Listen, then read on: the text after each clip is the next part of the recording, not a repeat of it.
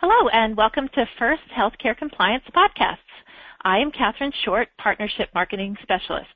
At First Healthcare Compliance, we help you with a comprehensive compliance management solution tailored to your business, a hospital, hospital network, healthcare practice of any size, billing company, or skilled nursing facility. As part of our complimentary educational podcast series, we bring you experts from around the country to discuss relevant topics in the healthcare industry. Our topic today is security management in healthcare facilities. We have asked Steve Wilder to join us today to discuss this topic and expand on knowledge of which we should be aware. But first, a little background on Steve. Steve is the president and COO of Sorensen Wilder & Associates, a safety and security consulting group comprised of dedicated professionals with extensive experience in healthcare, educational, governmental, manufacturing, retailing, and public safety. Today, they have become the recognized industry leader in healthcare workplace violence prevention programs and healthcare active shooter preparedness programs in the United States. Steve Wilder has spent the past 32 years in healthcare safety, security, and risk management. He has provided consultation services to hundreds of clients, including hospitals, long-term care, home health care agencies, clinics, physician practices, and pre-hospital EMS services.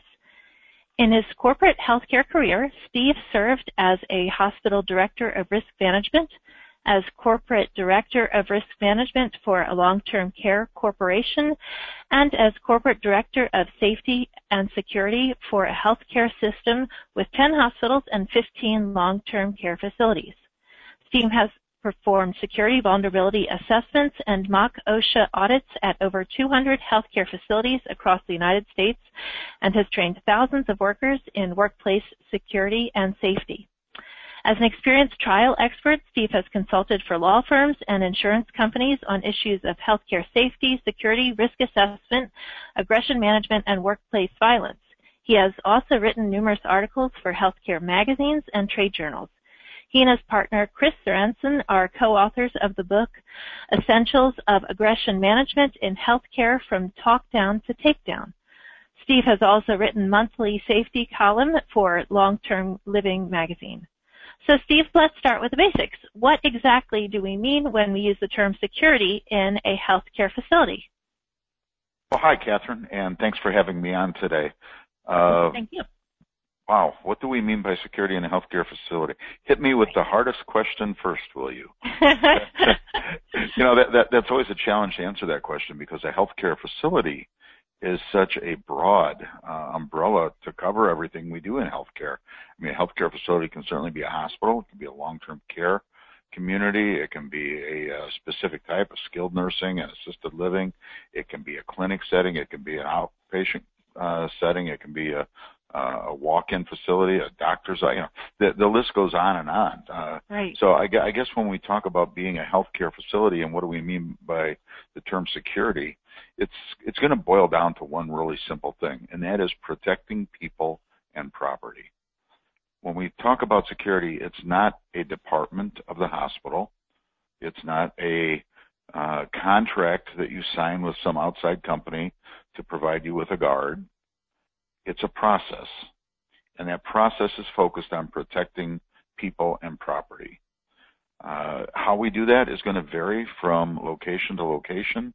You know, as you said in the introduction, we've been blessed in that we've got clients all over the United States. I think we've got clients in 46 states now, and we visit everything from small rural critical access hospitals to large teaching hospitals, 1,200, 1,500 beds. So typically your security management program, and that's how I'm going to refer to it, it's a program.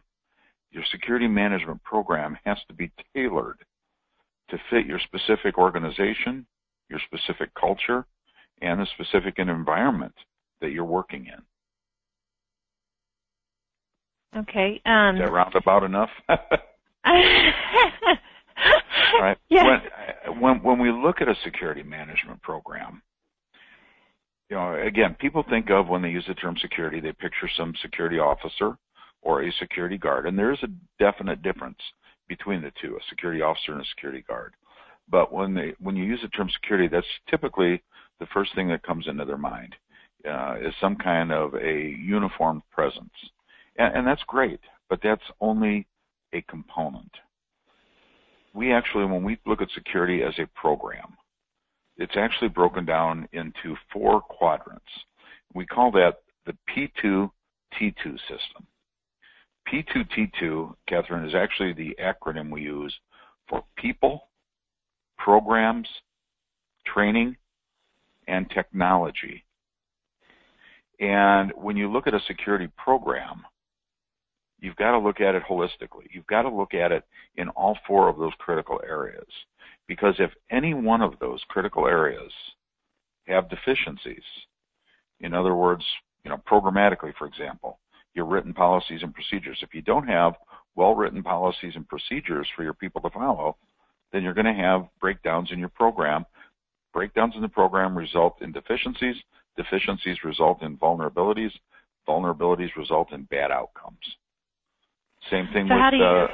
Go ahead. I'm sorry. Go ahead. No, I was going to say. So if you are approaching it then holistically, how would you first start to evaluate a program? If you're starting to look at all these different quadrants or areas of looking at it as a whole, holistically.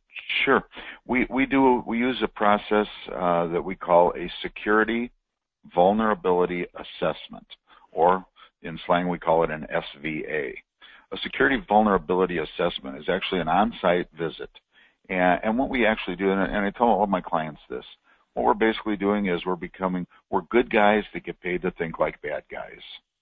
And you visit the facility and you look at their security management program and you look at it at all 4 of those quadrants: people, programs, training, and technology.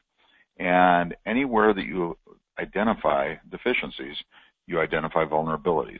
Anywhere you identify vulnerabilities, then you start working up recommendations on ways that you can make improvements, or I shouldn't say they can make improvements in order to minimize that vulnerability and lessen the opportunity. We never want to lose sight of the fact that for a security event to occur, a breach of some kind to occur, we have to have 3 conditions met. We have to have a bad guy. That bad guy has to have a motive, and that bad guy has to have an opportunity. I'm never going to get rid of the bad guy. As much as I'd like to, he's always going to be a part of our society. I can't get rid of his motive. Motive is coming from inside of him, in his heart or in his head. The only thing I can do is focus on his opportunity. And if I can take away his opportunity, I then significantly lessen the chances of turning our facility into a target. In other words, we lessen the opportunities, we lessen the chances of something bad happening. Got it. How do you work on, if you're thinking about, if you think about the bad guy and you think about staff and you think about, if you think about training, how do you think about the, these random bad guys who are thinking about, who have been contemplating things versus, like a domestic type of dispute where, you know what I'm saying, like somebody who has gone off the deep end, somebody's ex-husband or that kind of situation. Sure. Some domestic dispute that has come into the public and now is disturbing the rest of us in a really bad way. Yeah, some bad guy, somebody's husband. Never the woman that's the bad guy. It's always the guy. Well, it can't be, obviously. I see how this works. And yeah, statistically. Yeah, unfortunately, it can be both ways, right? It does. And, and you just, Catherine, you just hit one of the biggest targets you hit that nail on the head: domestic violence. So often, the violence that we identify in healthcare is domestic in nature. Now, we want to believe that when we go to our workplace, whether it's going into a hospital or going into a doctor's office or working in an office environment as you and I do, we want to believe that when we're at work, it's a haven of safety. And that's not always the case. We've seen so many events, and we hear about them in the news all the time, where, a spouse is served with divorce papers, and immediately he goes into a rage, and his mindset is, if I can't have him, you can't have him. And he shows up in the workplace and wreaks havoc. We worked with one out on the West Coast a couple of years ago, where a guy was going through divorce, and him and his wife are involved in a big, bitter custody battle, and he shows up at the nursing home and shoots her 9 times so that she wouldn't have the kids. Domestic violence is such a critical danger to all of us. And one of the things that we have to look at in terms of, okay, how do we manage it in our facilities, is we have to put good domestic violence programs in place. Now, when I talk about that with my clients, the first response I usually get is, well, we've got a really good employee assistance program. Well, that's super, but you got to get people into the employee assistance program. But you've also got to go beyond that. There's a lot of things that, and I'll use the hospital again as an example, since that's my biggest client base. There's a lot of things a hospital or a doctor's office or anybody else can do to protect that worker in the workplace, as well as protecting all the other employees, all the patients, all the residents, and everybody. But it starts with the involved employee. They have to come forward and report it. They have to swallow their pride and come forward and confidentially report to administration that, look, I'm in a situation at home right now, and I want you to know about it. Number one, so you can help protect me in the workplace, and number two, so nothing bad happens in the workplace. And once you do that, there's a lot of steps that can be taken to protect that person and to protect everybody else as well. I will say, 2 summers ago, we were working at a hospital in Virginia, and this is the only time I've ever seen this. In their HR manual, in their employee manual, they actually had a thing in there, mandatory reporting of domestic violence in the home. So if you were the victim of domestic violence, it was a condition of employment that you would confidentially report it to your supervisor or to HR. Now, I'm not a lawyer. I don't know how legal that is, but I thought it was a great step in saying, look, we're very committed to this. We want to protect our people. We want to protect everybody within the confines of our property, but it starts with the employee in having the report. So could I ask, when we talk about training, I mean, how does for example the front desk staff how do you do training for front desk for either domestic or for this, like active shooter type of situation? Like how what are some of the first steps, or do you get into that, for this type of situation, when somebody starts coming up? I assume, could you speak to a little bit of that, or no? Absolutely. It starts with awareness level training. We look at, and part of that P2T2 process is training. The first T is training. We look at training for security people, and we look at training for non-security people. Now, I'll ask a security manager or a security director, how many people in your security department? Typically, I'll get an answer based on his number of FTEs. Wrong answer. The correct answer is however many total FTEs the company or the organization employs, because everybody in the organization has to be a part of the security department. They have to be the eyes and the ears. What was FTE again? A full-time equivalent or full-time employee. Okay, got it. So if I've got 4 or if I've got a dozen full-time security people, usually they'll say I've got 12. No, you got 1,000 employees, you got 1,000. And 12 of them are uniform security. The other 988 are going to be your eyes and ears. And we go back to the old adage, if you hear something, if you see something, you need to say something. So that's where those eyes and ears come in. So your example is a great one, that person at the front desk. You get an upset family member or somebody that comes in, the first thing that person does is to recognize that person, that visitor or that family member, that guest, whomever it is not a happy camper. And now we get into the training aspect of recognizing and diffusing aggressive behavior. If I've got them coming in, let's say the person is coming in and he's upset because he got a call in the middle of the night that mom took a fall and has an injury. So he's not coming in under the happiest of circumstances. So the first thing we have to do is to recognize his anger, look at it and see, is it directed anger? Is it non-directed anger? knowing that non-directed anger is not really a threat to anyone. It's just a person that's venting their frustration most of the time, and knowing how to diffuse it. And that becomes such a critical part. How do we diffuse this patient's aggression so that as they're in the building, they're not a threat to anyone, including themselves? You know, the same thing we apply a lot of times, and bring it back to the hospitals for a minute. Think of the hospital emergency department. Ambulance brings a critical patient in. Family members are coming in by car. They take the patient back to the ED and start treatment right away, appropriately enough. And when the family members come in, what's the first thing we say to them? We need you to go over there and make out a chart. So now they're not with their loved one that they're so concerned about. Step one, now the frustration starts. They get over to that registration person, and she may or may not, there I go being a gender bias now, that person may or may not be busy, so they may or may not have to wait, add another level of frustration. And now when they sit down and start to make out a chart, what are we focused on? Who's your insurance with? Do you have your insurance card? Can I see your card, please? Do you have a copay? You know, we're doing all that, and this person could care less about that. They just want to be back there with their loved one. They want to know that they're getting care. They want to know that they're okay, and they want to be a part of the care process. They don't want to be messing with paperwork and all that. So they end up becoming frustrated, and who do they take the frustration out on? This poor registration clerk who's just doing his or her job. So when we start talking about awareness level training for security for non-security employees, you know, that's where it really starts, is recognizing aggressive behavior, recognizing threats.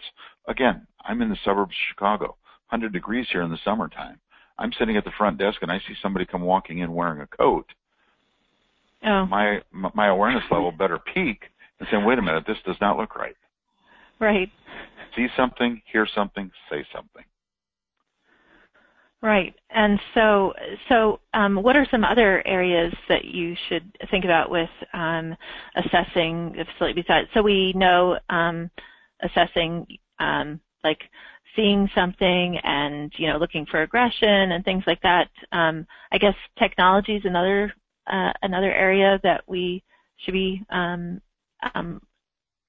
looking for, or talking about technology for taking care of the facilities, or could you tell me a little bit about that?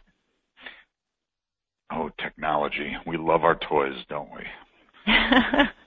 And our toy salesmen love us. The technology salespeople love us. Everybody loves Best Buy. Huh? Everybody loves Best Buy, I know. Yeah, exactly. And the Apple store they don't even let you go into Apple. I tried to go into Apple the other day and they wouldn't even let me in. You had to have an appointment to go in there. Yeah, we are a toy society. We want, you know, and security is no different. We've got the technology out there, and I love the technology. Don't misunderstand me. It's fantastic. And in my intro, you know, you talked about the amount of stuff that we do for active shooters for healthcare communities, for training and program development and stuff like that. One of the nicest pieces of technology that's rolling out on the market now is active shooter detectors, where it's similar in design to a smoke detector. It's mounted at the ceiling, and it actually is monitoring light levels and sound levels. And if it sees a spike in light levels and a spike in decibel levels at the same time, it says, hey, that must be a gunshot. Oh my gosh. And it sets off an alarm system. The technology is just incredible. But it's only, remember our P2T2, 4 quadrants. Technology is 25% of the equation. And I visit so many places where they've taken their limited security budgets and they're just pounding it into technology. And, of course, these technology sales guys are sitting back there, and they're planning their next trip to Tahiti or something because we're buying so much technology. We can't forget that we need we need the technology, but we also need the people, the program, and the training, too. So we've got to make sure that we're meeting all 4 of those areas and not just putting all of our eggs in one basket. Technology is reactive. Wait, remind me of the 4 quadrants again. We've got technology is 25%, and then what are the other? What are the other 3 again? Yeah, people. P2T2. People, programs, which is policies and procedures mostly, training, and technology. Got it. Okay. Right. Now, let's keep in mind, with the exception of your access control, which lets people in, most of your security technology is reactive. Right. CCTV captures something more often than not, and this is a sad statement, more often than not, CCTV systems that I see in place in healthcare facilities, they may have somebody who's supposed to be monitoring, but they've got other jobs assigned to them also, and they're not looking at the cameras at all. So we use them reactively. Imprint protection systems. The alarm has to trip before anybody responds, so we use that reactively. Wander systems in residential, in the long-term care. Somebody has to trip an alarm. So everything we're happening in technology is mostly reactive. Even the active shooter detectors I talk about. You have to have a gunshot before it activates. Think of your fire alarm system. You have to have smoke before the smoke detector. So nothing proactive, really. Everything's reactive, and it's great. But we need to make sure we're addressing it proactively, too. The more we can do, again, to take away that opportunity that I talked about, the more effective we are in creating and maintaining that secure environment as opposed to responding to an event. Well, what about, okay, so let's see, when you were just saying about, being proactive, and you were talking about, and you mentioned just now, you were talking about how, of course, people often have other duties when they're supposed to be, watching the cameras and things like that. It's human nature that people get, or that people are often thinking, oh, well, they're supposed to be just watching, they're supposed to be watching the cameras, but, maybe we can be utilizing them in some other way because nothing's ever happened so far, and, Exactly. That's expecting them to be doing something else, right? Nothing's happened so far, and nothing will happen, right? Well, and we live, so many places live with that mindset. It's not going to happen here. And, it's more likely to happen in a smaller community than it is a larger community. And, we look, there have been so many shootings in nursing homes in the last year. And if you look at them, most of them are in small communities of 2,500 people or less. And then have those been these kind of random or ones where someone's been thinking about it, or are these domestic violence type of ones? Domestic violence. Yeah. Okay. Yep. I can think of 5 of them in the last year, right off the top of my head. Awful. Yeah, it really is, and it's not getting any better. These events are happening more and more frequently, and it seems like, and I don't want to get on a soapbox here, but it seems like social media just gives so many bad people ideas. There's video games out there. And how sick can this be? There are video games out there now where you can pretend you're at Columbine High School and you're the gunman. Oh gosh, that's terrible. Oh yeah, it's just sick what this has turned into. But people see this and they start thinking I could do that. So right. It's just I kind of got sidetracked there, and I'm sorry for it, but it scares the sweet daylights out of me. Right. Well, if we were thinking about security technology on a better track instead of on video games, what's important when we're thinking about security technology? Well, one of the things, and I said jokingly that the integrator, the guy that's selling you the equipment, is planning a trip to Tahiti. You really do need to have a big relationship with those folks because they do know the technology, and you need a relationship where you can trust them. Never be afraid to question why you need what they're recommending you to have. But you also want to trust them to make sure that you're getting what you need.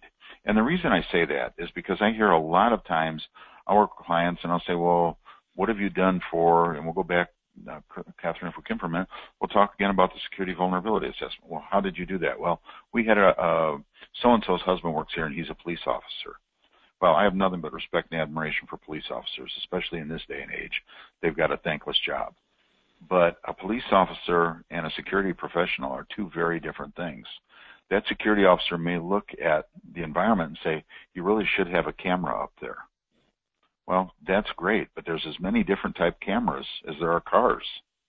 And you ask him, well, what type of camera do you recommend? And all of a sudden he's giving you that deer in the headlight look, and he says, well, a security camera.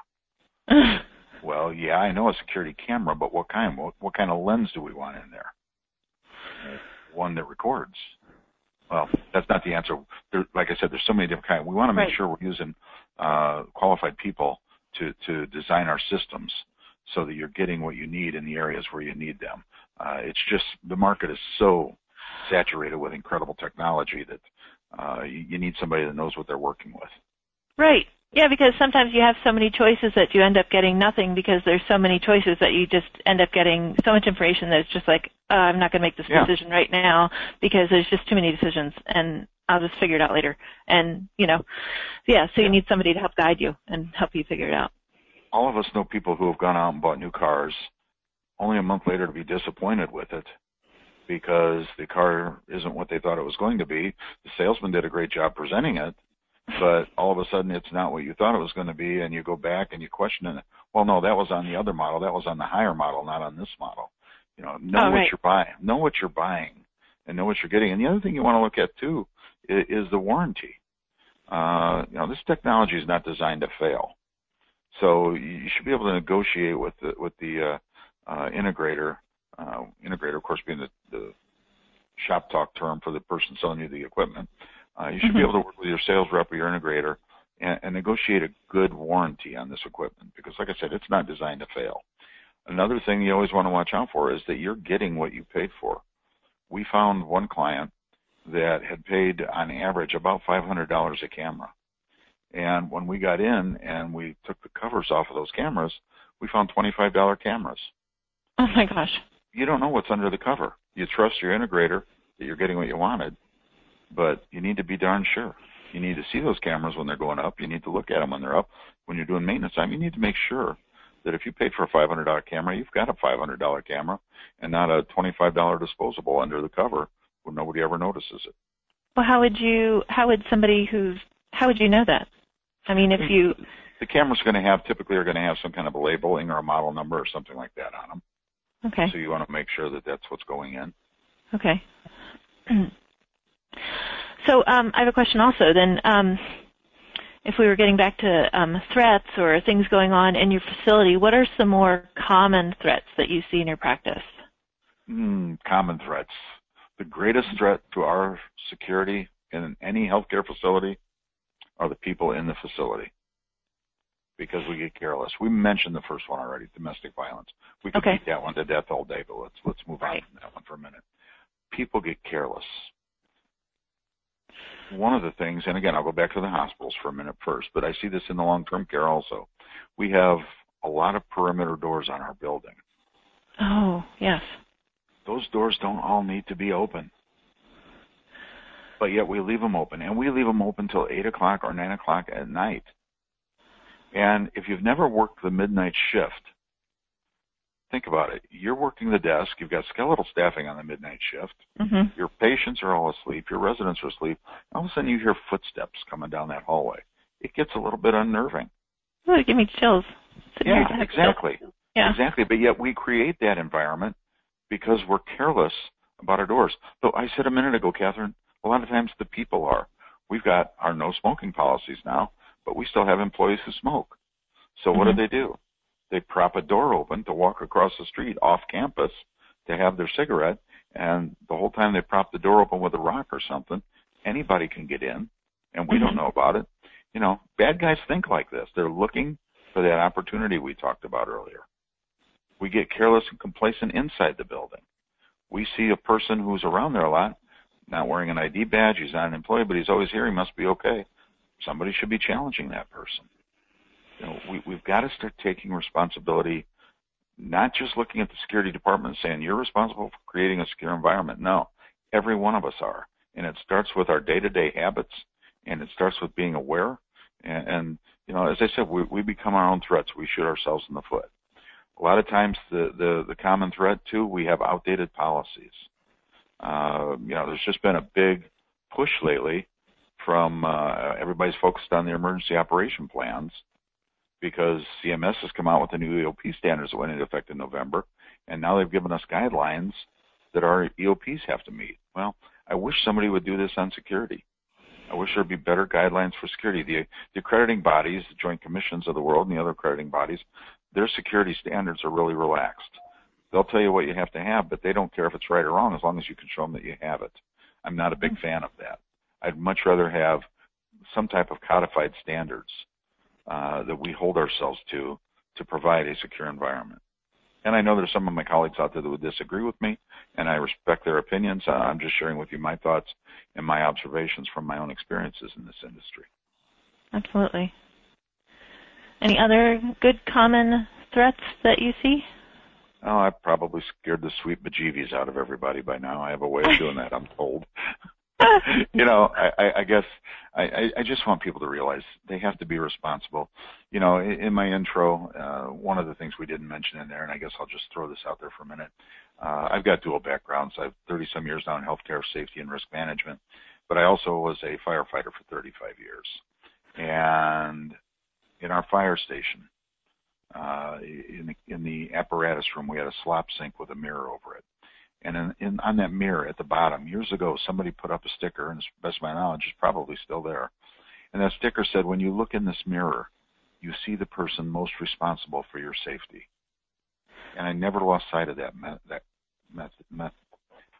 message. And the same thing applies when we talk about security. When you look in the mirror, you see the person most responsible for your safety, your security, and your well-being in the workplace, whether it's that 1,500-bed hospital or that small doctor's office. We've got to take responsibility for ourselves. We can't pawn it off on anybody else, another department, or any other entity. How true. That's so true. That is so true. That's so true. That's so true when you're riding in a car, when you're driving. Absolutely. That's true. Absolutely. One of our hotter training programs right now is a program called Street Safety for the Traveling Employee. And it's designed for folks like hospice, home care, and people like that to train them to be safe. And people, we just don't think about this. And here I go on a tangent again, Catherine. I'll use my little sister as an example. I call her my little sister. She's 10 years younger than I am, but she's still an old woman. And I'm brave when she's not on the phone with me. She works in the hospice environment. Her name is Becky. She has a license plate on her car that says Becca, B-E-C-C-A, and the number 1. Now, I'm a bad guy. Let's think like a bad guy for a minute. Like I said earlier, I'm a good guy, gets paid to think like a bad guy. Okay. I see a car in the parking lot with a license plate that says Becca 1. Right off the bat, I know there's probably a very good chance that that car is being driven by a female. So probably right off the bat. Good guess, right? Yeah, exactly.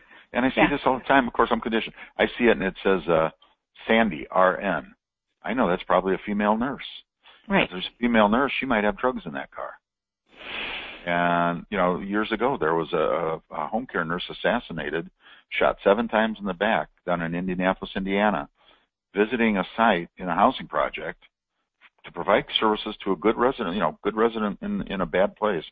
But the bad guys, the thugs, figured she's an RN, she must have drugs, so they gunned her down hoping she had drugs, and she didn't have anything they wanted. Okay. But she lost her life because of it. So, we need to be responsible for ourselves. Home care nurses, I talk to them all the time, and when we give them our suggestions for minimizing their vulnerabilities, they look at me like I'm a freak, and I'm busy enough, I'm not going to take the time to do all that. Well, I'm asking you to spend an hour the night before planning your days, planning your routes and stuff like that, so that you're going home safe to your family, to your kids, to your loved ones at the end of each day. Because the alternative, we don't know. We believe it's good for us, but it's bad for them still. Good advice. Very good advice. Well, I have a question. I think actually that's a good way to think about ourselves and to think about our life out in our environments. And I'm wondering if you have a way for us to get better in touch with you or with Sorensen Wilder and Associates. Do you have a way for our listeners to get in touch with you? Absolutely. Our website for Sorensen Wilder and Associates is www. If you didn't know that. We know that now. You know that now, okay.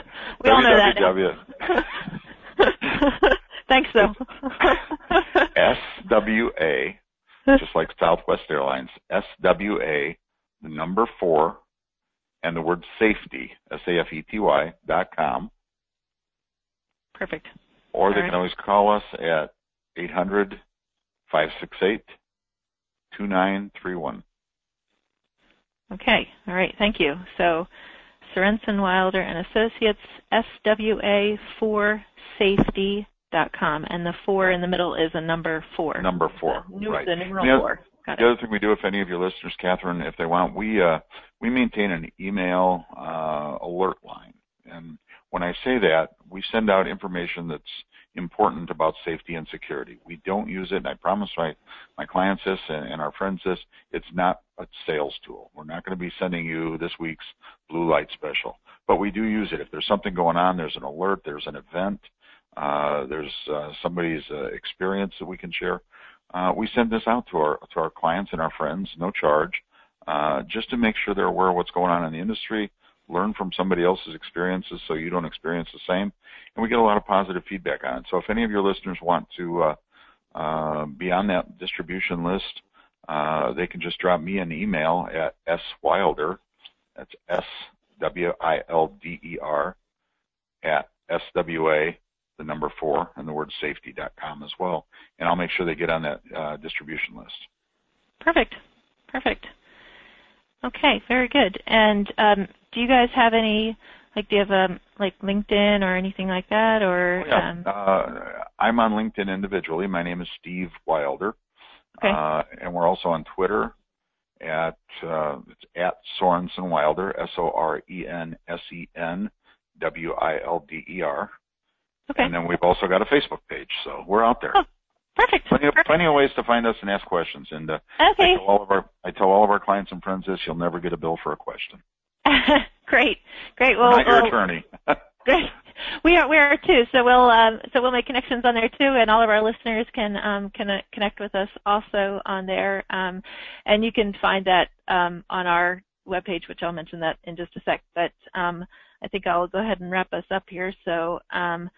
So I'll say you can register for our listeners can register for any future. We have webinars, we also have podcasts, and you can register for a demo of our compliance solution also on our website. And our website is firsthcc.com, or call us at 888-543-4778. And thank you, Steve, so much for joining us today. We super appreciate it, and it was a great conversation, lots to think about, and really some wonderful insights. So thank you so much. Really appreciate it. Sleep well. Yeah. Thanks for having me, Catherine. It's always a pleasure to talk to you guys. Thank you, and thank you so much. I appreciate it. You're welcome. Bye-bye. Okay, bye-bye.